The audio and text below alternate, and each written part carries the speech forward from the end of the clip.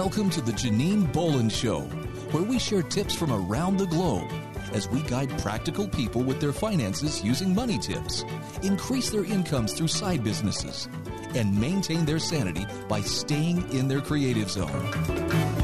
Hi, this is Janine Bolon, and with me today I have Nate Rifkin, who happens to be the author of an awesome book called The Standing Meditation. And the reason I got so excited about this particular book was because you hear a lot about meditation, and I'll have people say to me, oh, I tried meditation, it didn't work. And one of the things Nate and I were talking about before we started the show was like, well, how many times have you tried different meditations? Because as we're going to learn, Nate found himself at the end of his rope after failing at business. He was hundreds and thousands of dollars into debt, struggling with suicidal thoughts. And in his book, he goes over and over all the different new pop culture as well as current mindset gurus, different types. I'm going to let him talk about all the different types of people and situations and paradigms he walked through before he finally found a ancient practice that he could use in this very modern world. And he talks about it in his book, The Standing Meditation. Thank you so much for being with us today, Nate. Oh, it's my pleasure, Janine. Thank you for having me. I have to admit, I've been really looking forward to this. I read his book. He was kind enough. He sent one to me, a nice little thank you note. And I just wanted to let you guys know I've read every word in here, and it's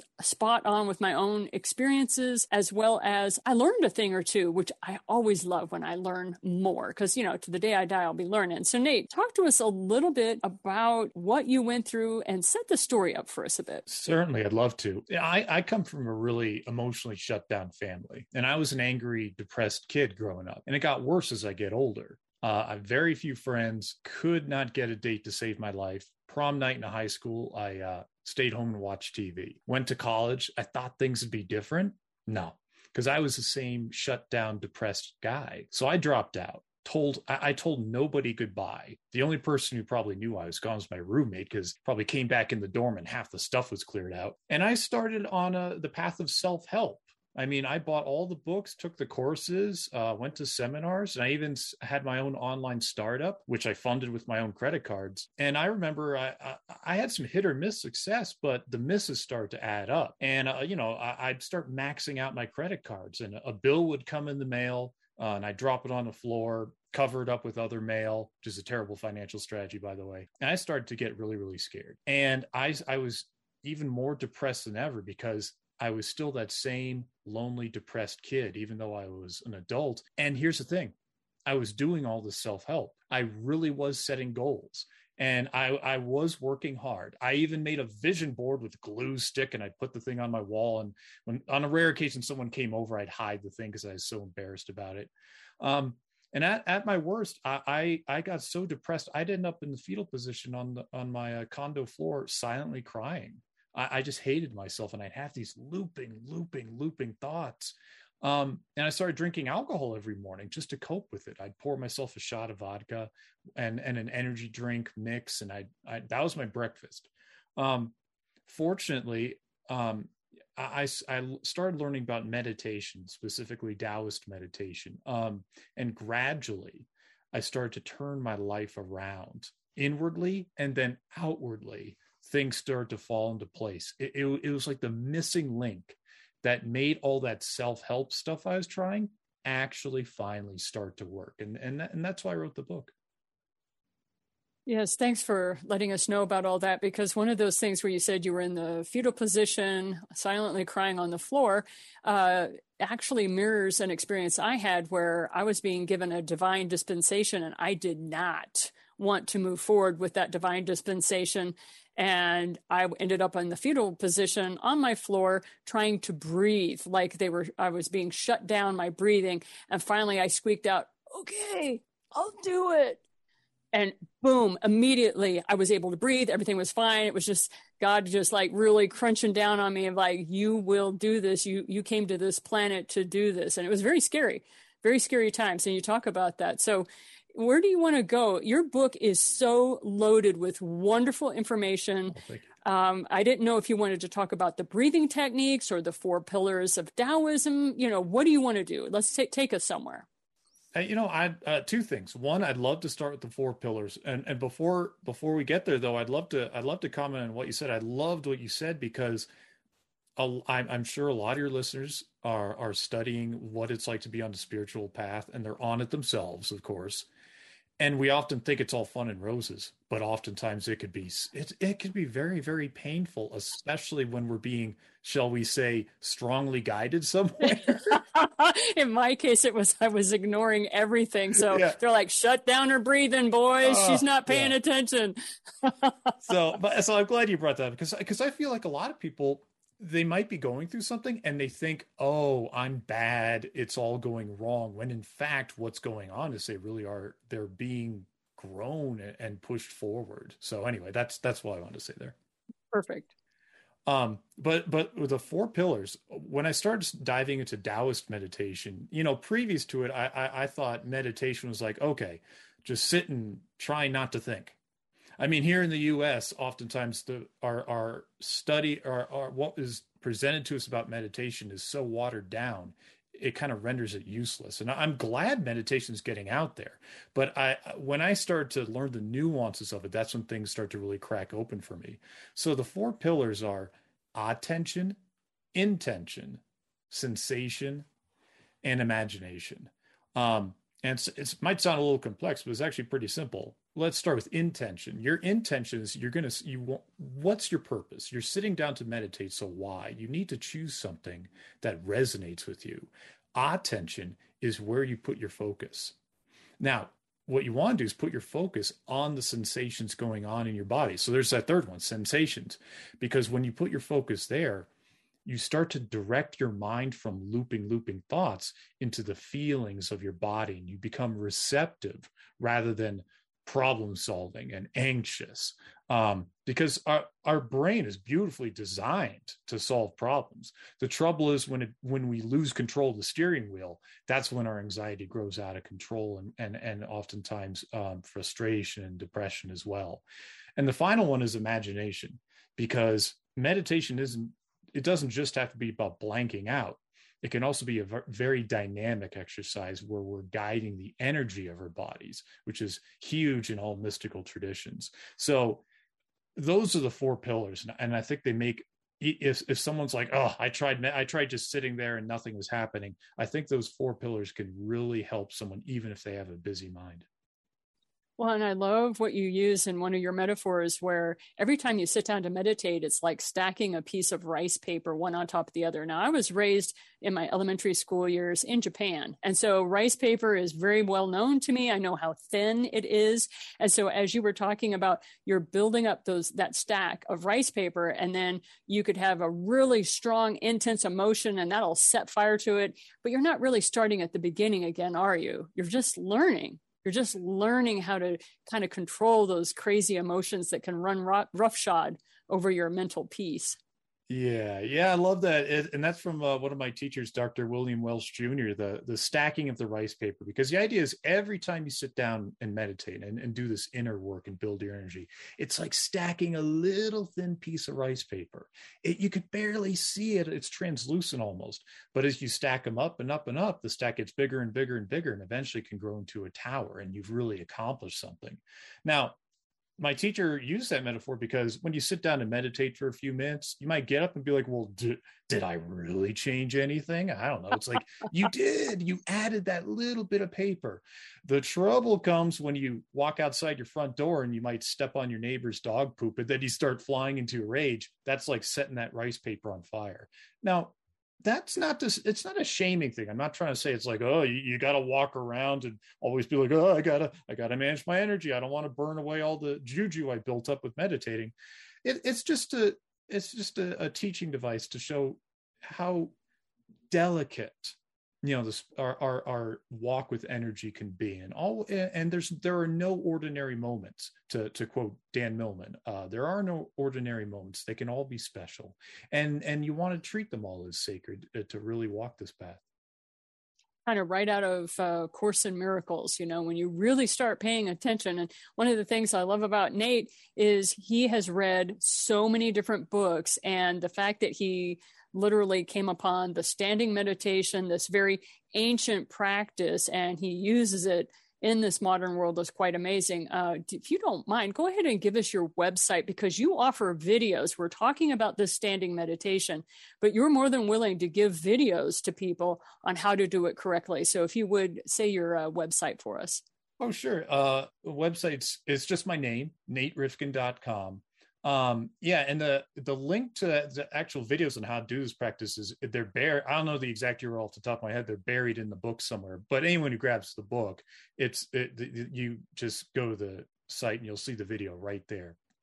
And for those of you who are writing this down, because I have those sorts of listeners, the way you spell Nate's name is N as in November, ATE. Rifkin is RIFKIN as in November. So go ahead and go to the website. But I highly recommend his book. Even if you've tried meditation multiple times and you're just like, oh, nothing works for me. He was kind of at his rope with that as well. Talk to us a little bit about the breathing aspect, because that was something that intrigued me. That's a little deeper into the book. It's crucial. It's absolutely crucial because the way we breathe can change the hormones of our body. It can change our emotional state. And one of the exercises I love to do is place one hand on my belly, like right above my navel, and one hand on my chest. And when I breathe, I make sure that the hand on my belly rises and falls with my breath, and that the hand on my chest remains more stationary. This gives you automatic, like real-time feedback to make sure you're breathing deep into your belly. Now, and this has all kinds of benefits. Number one is you're guiding the energy downward. So again, remember, like looping thoughts, that's like condensing and spiraling the energy in your conscious mind. This brings it down to your belly. It grounds you, and you can do it anytime, anywhere. And it's also a wonderful way to help process emotional trauma, because when we go through a trauma, it's coupled with that sort of panic-induced shallow breathing, because we're in fight, flight, or freeze mode.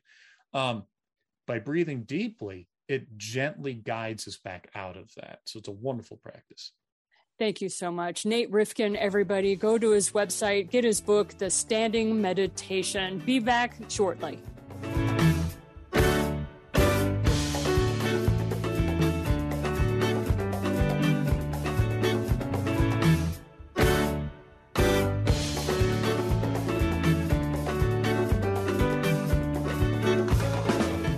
This is Janine Bolon, and welcome to today's show. I am thrilled that we have today somebody who can help us with all the craziness that's going on in the world today. And every time you turn on the news, it's more good news, isn't it? It just keeps getting better and better, right? Well, I wanted to introduce to you today's guest, who is JoAnna Brandi, and she's written books. She has online courses. She works with folks that are in schools and corporate America. Let's give you a little background on JoAnna about how she can help you with where you are in life today. And that is, since 1990, JoAnna has been helping companies create happy, engaged, and high-performing employees who are dedicated to providing exquisite customer care. Now, you may be thinking, hey, but I don't have a business, or I'm not part of a corporation. I'm a self-employed person, or I'm retired, or what have you. Don't worry. She's also the author of 2 books that are really important on customer loyalty, and she has a beautiful illustrated gift book that is 54 ways to stay positive in a changing, challenging, and sometimes negative world. And believe it or not, that was written and produced before 2020. And she was already talking about this message. Now, she is also the creator of the Practice of Positive Leadership e-course, and she's a certified Chief Happiness Officer through the Florida International University and a graduate of Dr. Martin Siegelman's Authentic Happiness Coaching Program. She is also certified in neurolinguistics, the art of empowerment, and the applied creative thinking. She teaches workshops on positive leadership and does positive leadership coaching for individuals as well as groups. She has served hundreds of organizations, both large and small, in all kinds of industries, for-profit and nonprofit centers. She specializes in creating more positive, value-based, and strength-based workplaces. Wouldn't that be nice for where you work, right? Where employees are motivated and customers are happy and loyal. She helps her clients activate the link between positivity and profitability, creating great companies to work for and do business with. So I know that with what we're talking about with JoAnna, that she's very focused on the corporate world, but trust me, she has points for you that we are lucky enough that we get her on 3 segments of our show today. She's going to be talking about individual happiness as well as the 52 ways to help yourself in a negative world. So thank you for being with us, JoAnna. It's lovely to have you on the show. My pleasure. My pleasure. So talk to us a little bit about this Chief Happiness Officer. I mean, come on, chick. What's that all about? Tell us. We want the story. You know, if we were in Europe right now, you would see that as a very popular title. People are being certified as chief happiness officers all over the world because guess what? The workplace has finally figured out that when employees are happy, they work better. When people love coming to work, they do a better job. They go out of their way to help the customers. They go out of their way to help one another. The science of happiness has made it into business. And that just thrills me because I was teaching all of this stuff before I ever even knew that there was science behind it. Yeah. And, you know, a lot of people see, well, you know, you just have to go to work, right? I'm sorry. Just what is it? Man up, you know, grit your teeth, push through, you know, whatever you have to do to bring the money in. So now you're saying, well, this isn't just a nice thing to have. This actually has science behind it. So talk to us a little bit about that science. Well, before I talk about the science, let's talk about this thing that's happening in the workplace right now that's being called the Great Resignation. People are leaving their jobs in droves. And one of my colleagues said to me recently, maybe it's not the Great Resignation, maybe it's the Great Realization. You know, the realization that maybe I don't have to work in a place that makes me unhappy or stressed out or exhausted at the end of the day. So that's something that more and more individuals are figuring out. And of course, it's easier to start your own business than it ever has been before. It's easier to start an online business or things like that. So people, especially young people, are saying no to these stressful workplaces where they're not acknowledged, where they're not appreciated, where they're not valued. And we all deserve to be valued for our work. I totally agree with that. And that's one of those things that I remember back in 1996 when I dropped out of corporate America to work at home, people were just like, oh my gosh, you know, I'd gone off the reservation as far as they were concerned. I was totally rogue, you know, oh my gosh, what do you do? And now I feel like everybody's joined you and I's party because you and I've been doing this for a while. And now they've joined our party about, oh, you know, this working from home is great stuff. I said, yeah, well, the first month that I started working from home, I saved myself $4,000. And if anybody wants to know what that budget was that I had saved myself $4,000 on, I'll be glad to let you know about childcare expenses, dry cleaning bills, commuting expenses, insurance, because my insurance dropped because I wasn't commuting an hour and a half away from home to go to a job. So there were huge benefits to staying at home. Now, most people already know this, so we're going to go ahead and bring JoAnna in a little bit more on. It's not just nice to have this great resignation or realization that people are having it is nice to be known for your work. So what else do you want to share with us that's been happening in this post-pandemic world, soon to be post-pandemic world? Soon to be, hopefully soon to be. I think there was part of the realization is that we now understand that people need to feel good at work. They need to feel important. They need to feel valued. They need to feel appreciated. They need to have the opportunity to do what they do best. We all want to work in our strength zone instead of our weakness zone. And when people are not, when leaders don't help support people in getting into their strengths, people become disengaged. That's what disengagement is about. You know, you're not using me for what I'm best at. You're trying to shove me into this job description rather than finding out what my talents are and using the best of me. And I think both bosses and employees are really realizing that right now. And I think that the science is so strong, which is beautiful to me because there's no denying that people perform better when they are in a positive state rather than a negative state. We know from Barbara Fredrickson at the University of North Carolina that there's a tipping point between languishing and flourishing. And when you have 3 times more positivity than negativity, you begin to flourish. Well, businesses have gone on from there and have found out when you've got 5 times more of that positivity than negativity, you become a high-performing organization. So when people are celebrated and appreciated, they come to work raring to go. Exactly. And back to our point about working from home and that sort of thing, I just also wanted to talk about people forget the safety factor. I remember as a woman working in a male-dominated industry, I was an analytical biochemist, the safety factor of being able to work from home, that I am always with other people. So everyone behaves when we're on a Zoom, because if you're not behaving on Zoom, not only is it recorded, you have the opportunity of it being blasted off to a bunch of people. Oh, that's a riot. I never thought of that angle. That's fabulous. As a single woman, that's what I like to talk about. Is like, I love Zoom. I love being on having multiple people. I let people know when they're being recorded, that sort of thing. So if I have a situation where I'm getting uncomfortable or not feeling safe, I can hit the record button, and that kind of stops that behavior very, very quickly. So there's that aspect as well. And you don't always have that in a work environment unless you have a leadership like you're talking about that actually wants to create an environment of positivity. So talk to us about this positive leadership. What exactly is that? Well, those are people that actually use the skills that are coming out of positive psychology that show us a roadmap for creating that type of a culture, because everything boils down to culture. Everything boils down to culture.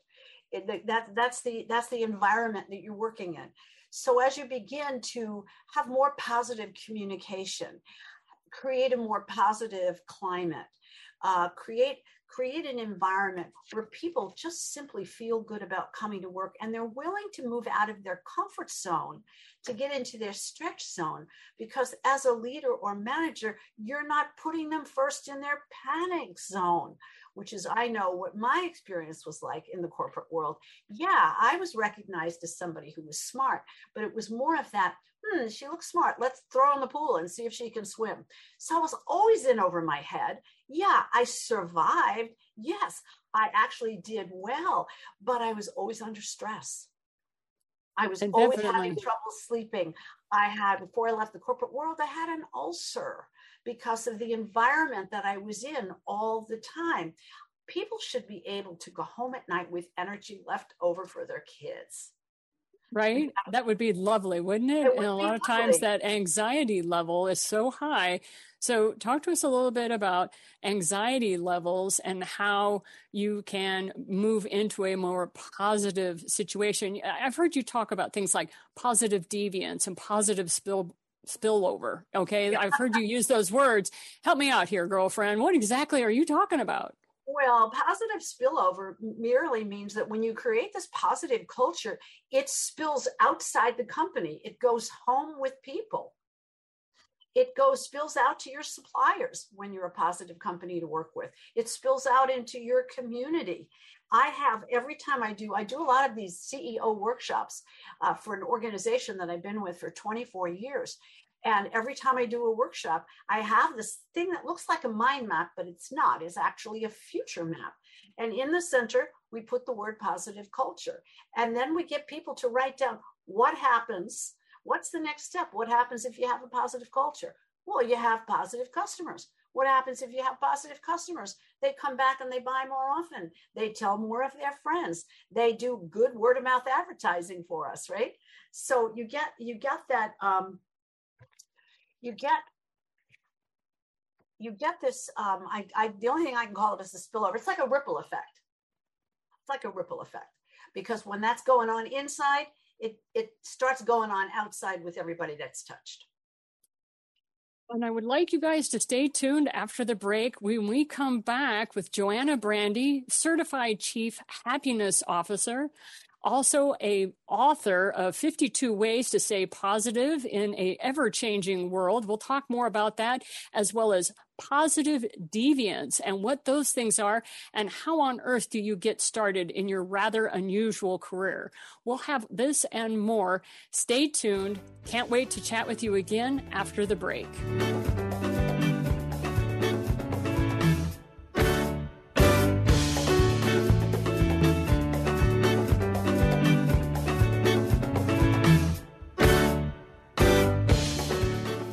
Welcome back. This is Janine Bolon, and with us today we have JoAnna Brandi, Certified Chief Happiness Officer, as well as author of 52 Ways to Stay Positive in an Ever-Changing World. Isn't that amazing? I think it is. We were speaking before the break about positive deviance and positive spillover, and we were trying to describe what are those things. And positive spillover is when you have a corporate environment that is positive enough that it spills over not only to people going home as employees and sharing that positivity with their families and their children, but also the customers at the other end of the line that are also staying loyal and to that company because of that positive spillover.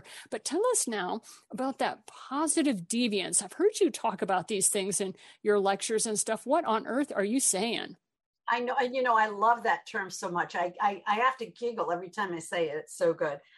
If you think about the traditional bell curve, that we look at in business, it's got a big hump in the middle. It's the bell curve of what they call normal distribution. Well, if you were to take two slices off of either end, let's imagine that on the left side, there are people that are poor performers. In the middle are the average performers, which is the largest group, right?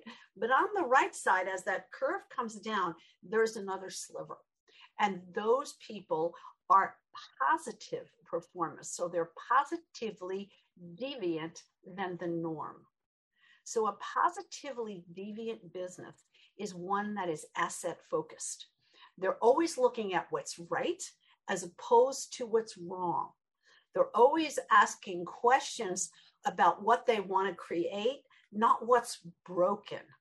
So this positive deviance is also very value-based, virtuous value-based, because people talk about values. They have a set of values that they live through and they engage their employees in. So being positively deviant means that you're doing something that's outside of the normal.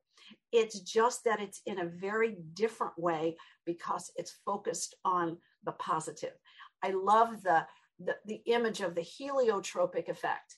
If you get a plant and you put it on a table in the middle of the room, you come back a day later and the plant has turned itself around so it's facing the sunny window. It's called the heliotropic effect, and human beings do the same thing. Every living thing will turn towards the light. And that's one of those things that is so very important in any day and age where we have anxiety levels higher than they have been in decades. Yeah. And we have stress management techniques that no longer serve us. So I would just love it if you would chat with us a little bit about those individuals and their happiness factor, because people are always saying things like, just focus on what's good and write positive affirmations and stuff. Sometimes the anxiety when you're in that moment is so high. And that's where your neuro-linguistic work is so powerful, because you have it not only in the book, but I always see it every time you're speaking, you're using that. So talk to us a little bit about when you're in that moment of stress or anxiety, some things that can kind of just self-soothe a little bit, give you a little bit of comfort. Well, actually, these days, one of the things that I've been teaching to a group I just finished with, and we did a 6-week program on happiness. I taught them a technique called havening, which I have fallen in love with. And it's a way, since you use the word soothing, it's a way of self-soothing. And that's literally taking your own hands, crossing them over on your shoulders, and then pulling your hands down on your arms and all the way out to your hands, letting your hands touch each other. And you just do that over and over again. And what that does is it brings the cortisol down in your body. So I have been partial to that one technique for a while because it feels so good. I also live in Florida where I rarely have sleeves on. So it's skin on skin. It's that feeling. It's what you would do to a child. It's how you would help a child if a child was in distress. You would be literally pulling that stress off their body. But this is a very gentle touch. Another thing, of course, is to breathe. I don't think I can stress that quite enough, that when you're feeling that stress, that you can stop the stress the same way people that are trained in firefighting and EMT and all of that. There's something called the square breath.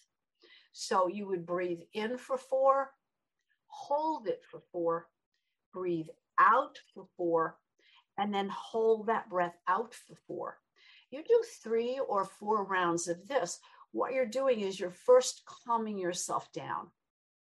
And then it's easier to ask one of those questions like, okay, what's right about this situation? Is there a way I can reframe this situation? Is there anything in this situation I can laugh about? If this was a comedy, how would that look? It's a way of working with your mind in a different fashion than we're normally used to. Because normally, because of the way the body and the brain work, normally that once those negative thoughts start, they're really hard to get rid of because they become automatic. And we think about 60,000 thoughts a day. And of those 60,000 thoughts, that's about 95% of what we thought yesterday. So we're thinking the same repetitive thoughts over and over again. And the estimates are about 80% of that is negative. So we have to really adopt the idea that we can't believe everything we think, because a whole lot of what we think, first of all, doesn't even belong to us. We're just picking it up. We're picking it up from somewhere, either energetically, or we've been watching the news, or we've just seen something that frightens us or stimulates that anxiety response in us. So I think we have to be super, super careful what we allow to come in, because there are so many channels these days. Well, and one of the things that really just intrigued me as I was looking over your different programs and your book and all was this 5-part formula that you kind of educate people on how to become a positive energizer. And of course, I immediately think of the Energizer Bunny, because I've been accused of being the Energizer Bunny because I'm always going and going and going, and people are just like, you're kidding me. But I was just like, this is part of what you do with your link, from positivity to profitability, but you also talk about this 5-part formula. And so I didn't know if you could share just a few of those parts with us today. Well, that's what I referred to before about positive communication and positive climate, positive relationships and positive meaning and positive deviance. And when you put them all together, you get the formula for creating a more positive organization. Cool. I didn't know what that positive energizer was, though, because that's a title. I was like, I'll tell you where that came from.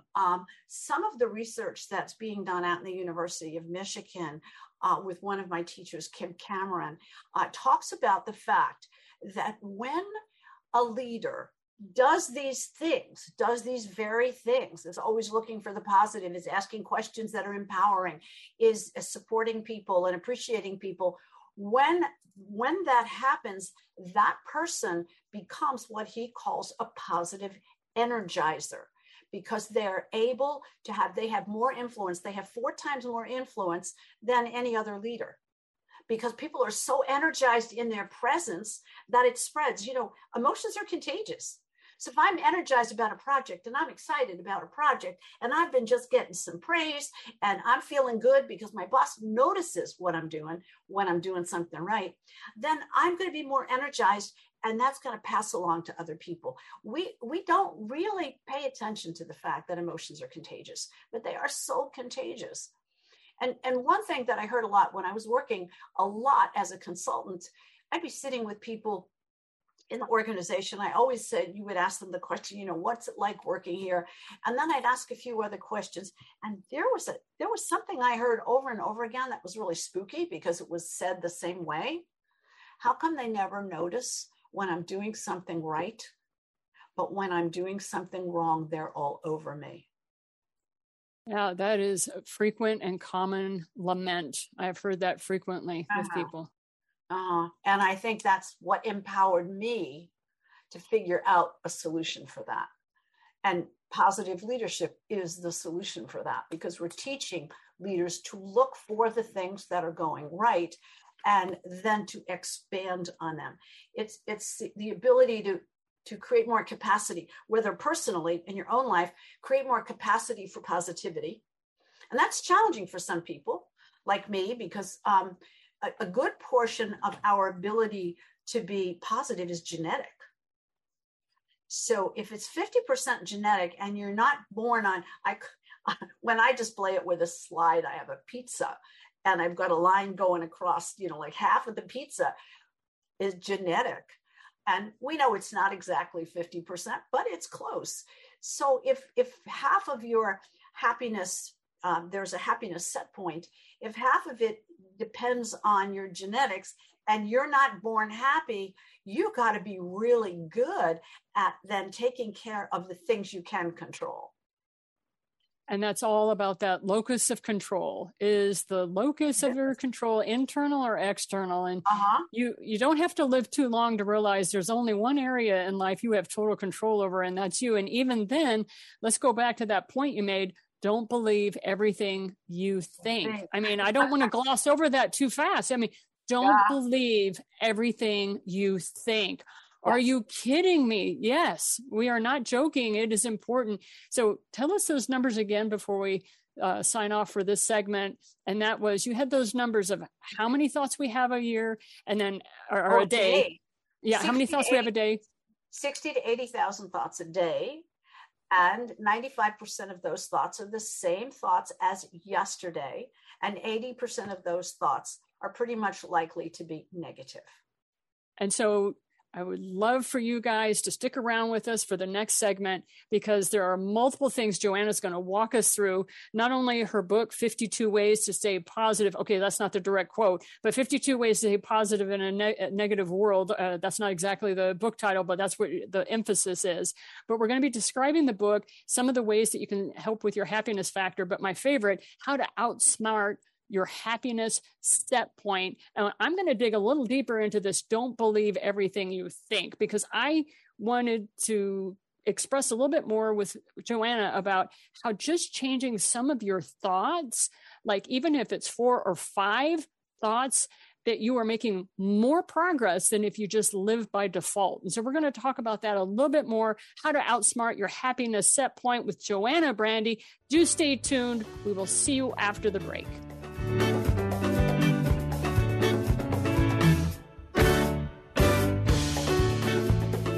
Welcome back. I'm Janine Bolon. I'm sitting here with JoAnna Brandi, and she is a Chief Happiness Officer, if you will. And I just wanted to chat with you about the most important thing I think that we have said in this interview today, and that is don't believe everything you think. I know I talked about it right before the break, but I think it's important to emphasize these points, because you're often said or told, don't believe everything you hear, don't believe this, don't believe that, but everything you think. All right, talk to us a little bit more about this, JoAnna, because you've got some great stories on this one. I know, and it's when I first understood the concept, it was such cognitive dissonance, because I was, raised in a time where I think, therefore I am. So everything I thought was me. And to hear that maybe I shouldn't believe what's going on in my own head was absolute heresy. That put me in a tither for weeks while I began to understand what it meant and why it was important not to believe every random thought that came through my head, because we're not even in control of all our thoughts. We pick them up from other places. You could walk through the supermarket and pick up stuff, right? Because we're energetic beings. We pick up other people's energy. So someone else could be having negative thoughts and you can walk right by them and boom, they pop up in your head and you don't even know why. So it really is important that we allow ourselves to understand that we really can't believe everything we think. So if we're working on a project and we say something negative to ourselves, and I'm pretty good at this. So, I'm so dumb, or I can't get this done, or I'm not going to get this done in time, or something like that. That's baloney. That's an old thought. That's an old pattern. That's what's running through your mind. So it's really important to learn to challenge your own thinking. Is that true? Is that really true? How can I know that's really true? There's a great body of work by Byron Katie that just asks these questions, teaches you how to challenge your thinking. It's so important. Well, it's one of those things that when we talk about it, I read Rene Descartes, which is the one who's, I think, therefore I am. And I read his books, and I remember that the guy spent 3 months in solitary confinement of his own choosing in a cabin, deconstructing everything that he had ever learned, because when he started traveling and he started moving around the planet in his day, he started realizing a lot of his own ideas or things he had been taught were totally wrong. So he was deconstructing and then what people say is he deconstructed to the greatest lie we have, which is we think when we are thinking, we think that that's us who's talking in our own head. Right. And that is the core, right? Is right there. Poor Rene. He did 3 months, but he didn't quite get deep enough. So let's talk about the positive part of how do we outsmart our own happiness set point. And you have this wonderful story about a woman who took an extreme, and I would like you to share that story, please. I will, because I think it's important to hear. And this is an incredibly smart woman, a public speaker, a writer, a consultant, but she decided she wanted to start paying attention to her negative thoughts. So she made them very visible. She took a Sharpie, and every negative thought she had during the day, she wrote it down somewhere on her body. And by the end of the day, she was covered in ink. And this is I can't even imagine. I've done it only on my wrist or, up the side of my, it's like, well, no, I can't quite do that. She went out in public like this. And she really wanted to get it into her head that she can't believe what she thinks because it's not true. There's a ton of evidence that she's smart. There's a ton of evidence that she's worthy. There's a ton of evidence for each one of us that we are the positive version of ourselves. But for some reason, and for some people, it's early childhood upbringing, religious upbringing, parental upbringing, doesn't matter. It doesn't matter. But as adults, we want to challenge our own thinking. So a couple of things we can do. We can change our circumstances, which are, that's 10% of our happiness set point. So maybe we're in a job we don't like. We can get a different job. Maybe we're in a living situation we don't like. We can get into a different living situation. The things that really make a difference as far as circumstances is whether or not you have faith in something outside yourself, which is extremely important. Whether or not you have a social network. We're finding out, that's what we're really finding out from COVID, is the importance of having social interactions, of having other people that care for you and about you. Really, really important, not only in the workplace, but definitely in our personal lives. And the other thing that we can look at is what are 40% of our happiness comes from our habits, our things we have control over, our habits, our thoughts, what we take in visually, what we take in auditorily, and sometimes even our food, right? The things that we have control over. So if you are part of the group that is, not genetically happy, I happen to be part of that group. I still have 50% of stuff I can work on.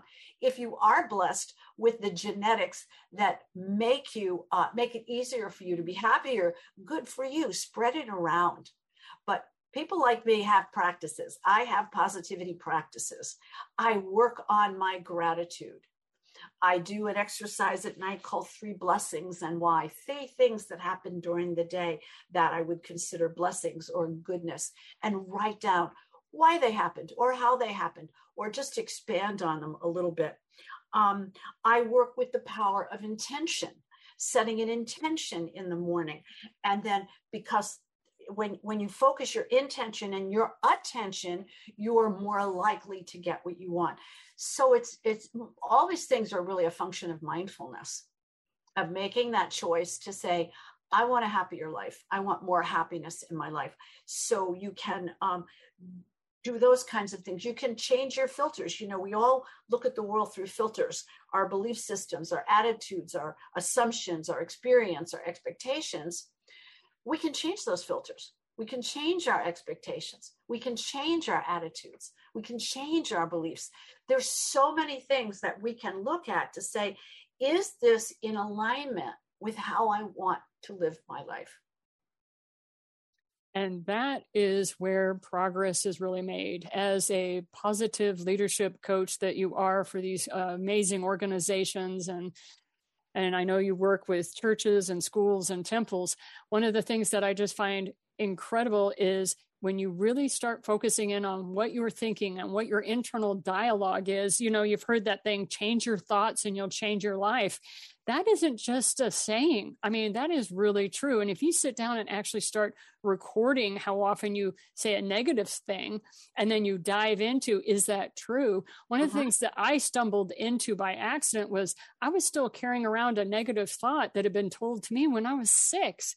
It is totally not appropriate decades later. I've grown since then. It's like it totally took away.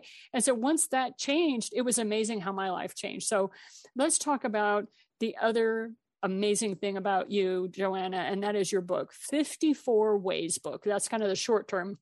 But let me give you the official title now, since I messed it up last time. 54 Ways to Stay Positive in a Changing, Challenging, and Sometimes Negative World. Talk to us about, number one, why on earth 54, and why did you decide to write this crazy book long before 2020 ever happened? You know what? I was giving a seminar in New Jersey, and I was teaching a group of customer care professionals about how to do a better job of taking care of themselves and their customers, because I always focus on them too. And I talked about something about a negative world. This goes many years back. And a woman in the back raised her hand and she said, "Well, JoAnna, how do you stay positive in a negative world?" Game on. We call that challenge accepted. That was game on. And at that time, I was working with that company on a long-term contract, and we were doing, hold your breath on this one, audio tapes every month that we sent out to the employees. And I said, you know what? That is a great question. And next month in my audio segment, I am going to teach you 13 ways to stay positive in a negative world. Well, I became fascinated with it because every month now I could write 13 more. And before you know it, I had a whole bunch of these things. And then I went, oh, that might make a nice book. So I started cleaning them up and started asking other people, what do you do to stay positive? And then I took him to a friend of mine who was a publisher. And he said to me, they need pictures. This book needs pictures. So I literally carried the manuscript for 4 years looking for an illustrator. And I met lots of them, but none of them were right until one day I sat down at a direct marketing meeting here in Florida next to a wonderful woman, the late Joanne Goldsmith, who said, yeah, I can illustrate that for you. And I said, wonderful. I had it in my briefcase. I took it out of my briefcase and I said to her, let's just try a few. And this dear woman meditated every one of these things. When it came time to finish the book and get it published and all that kind of stuff, we settled on the number 54. JoAnna was Jewish.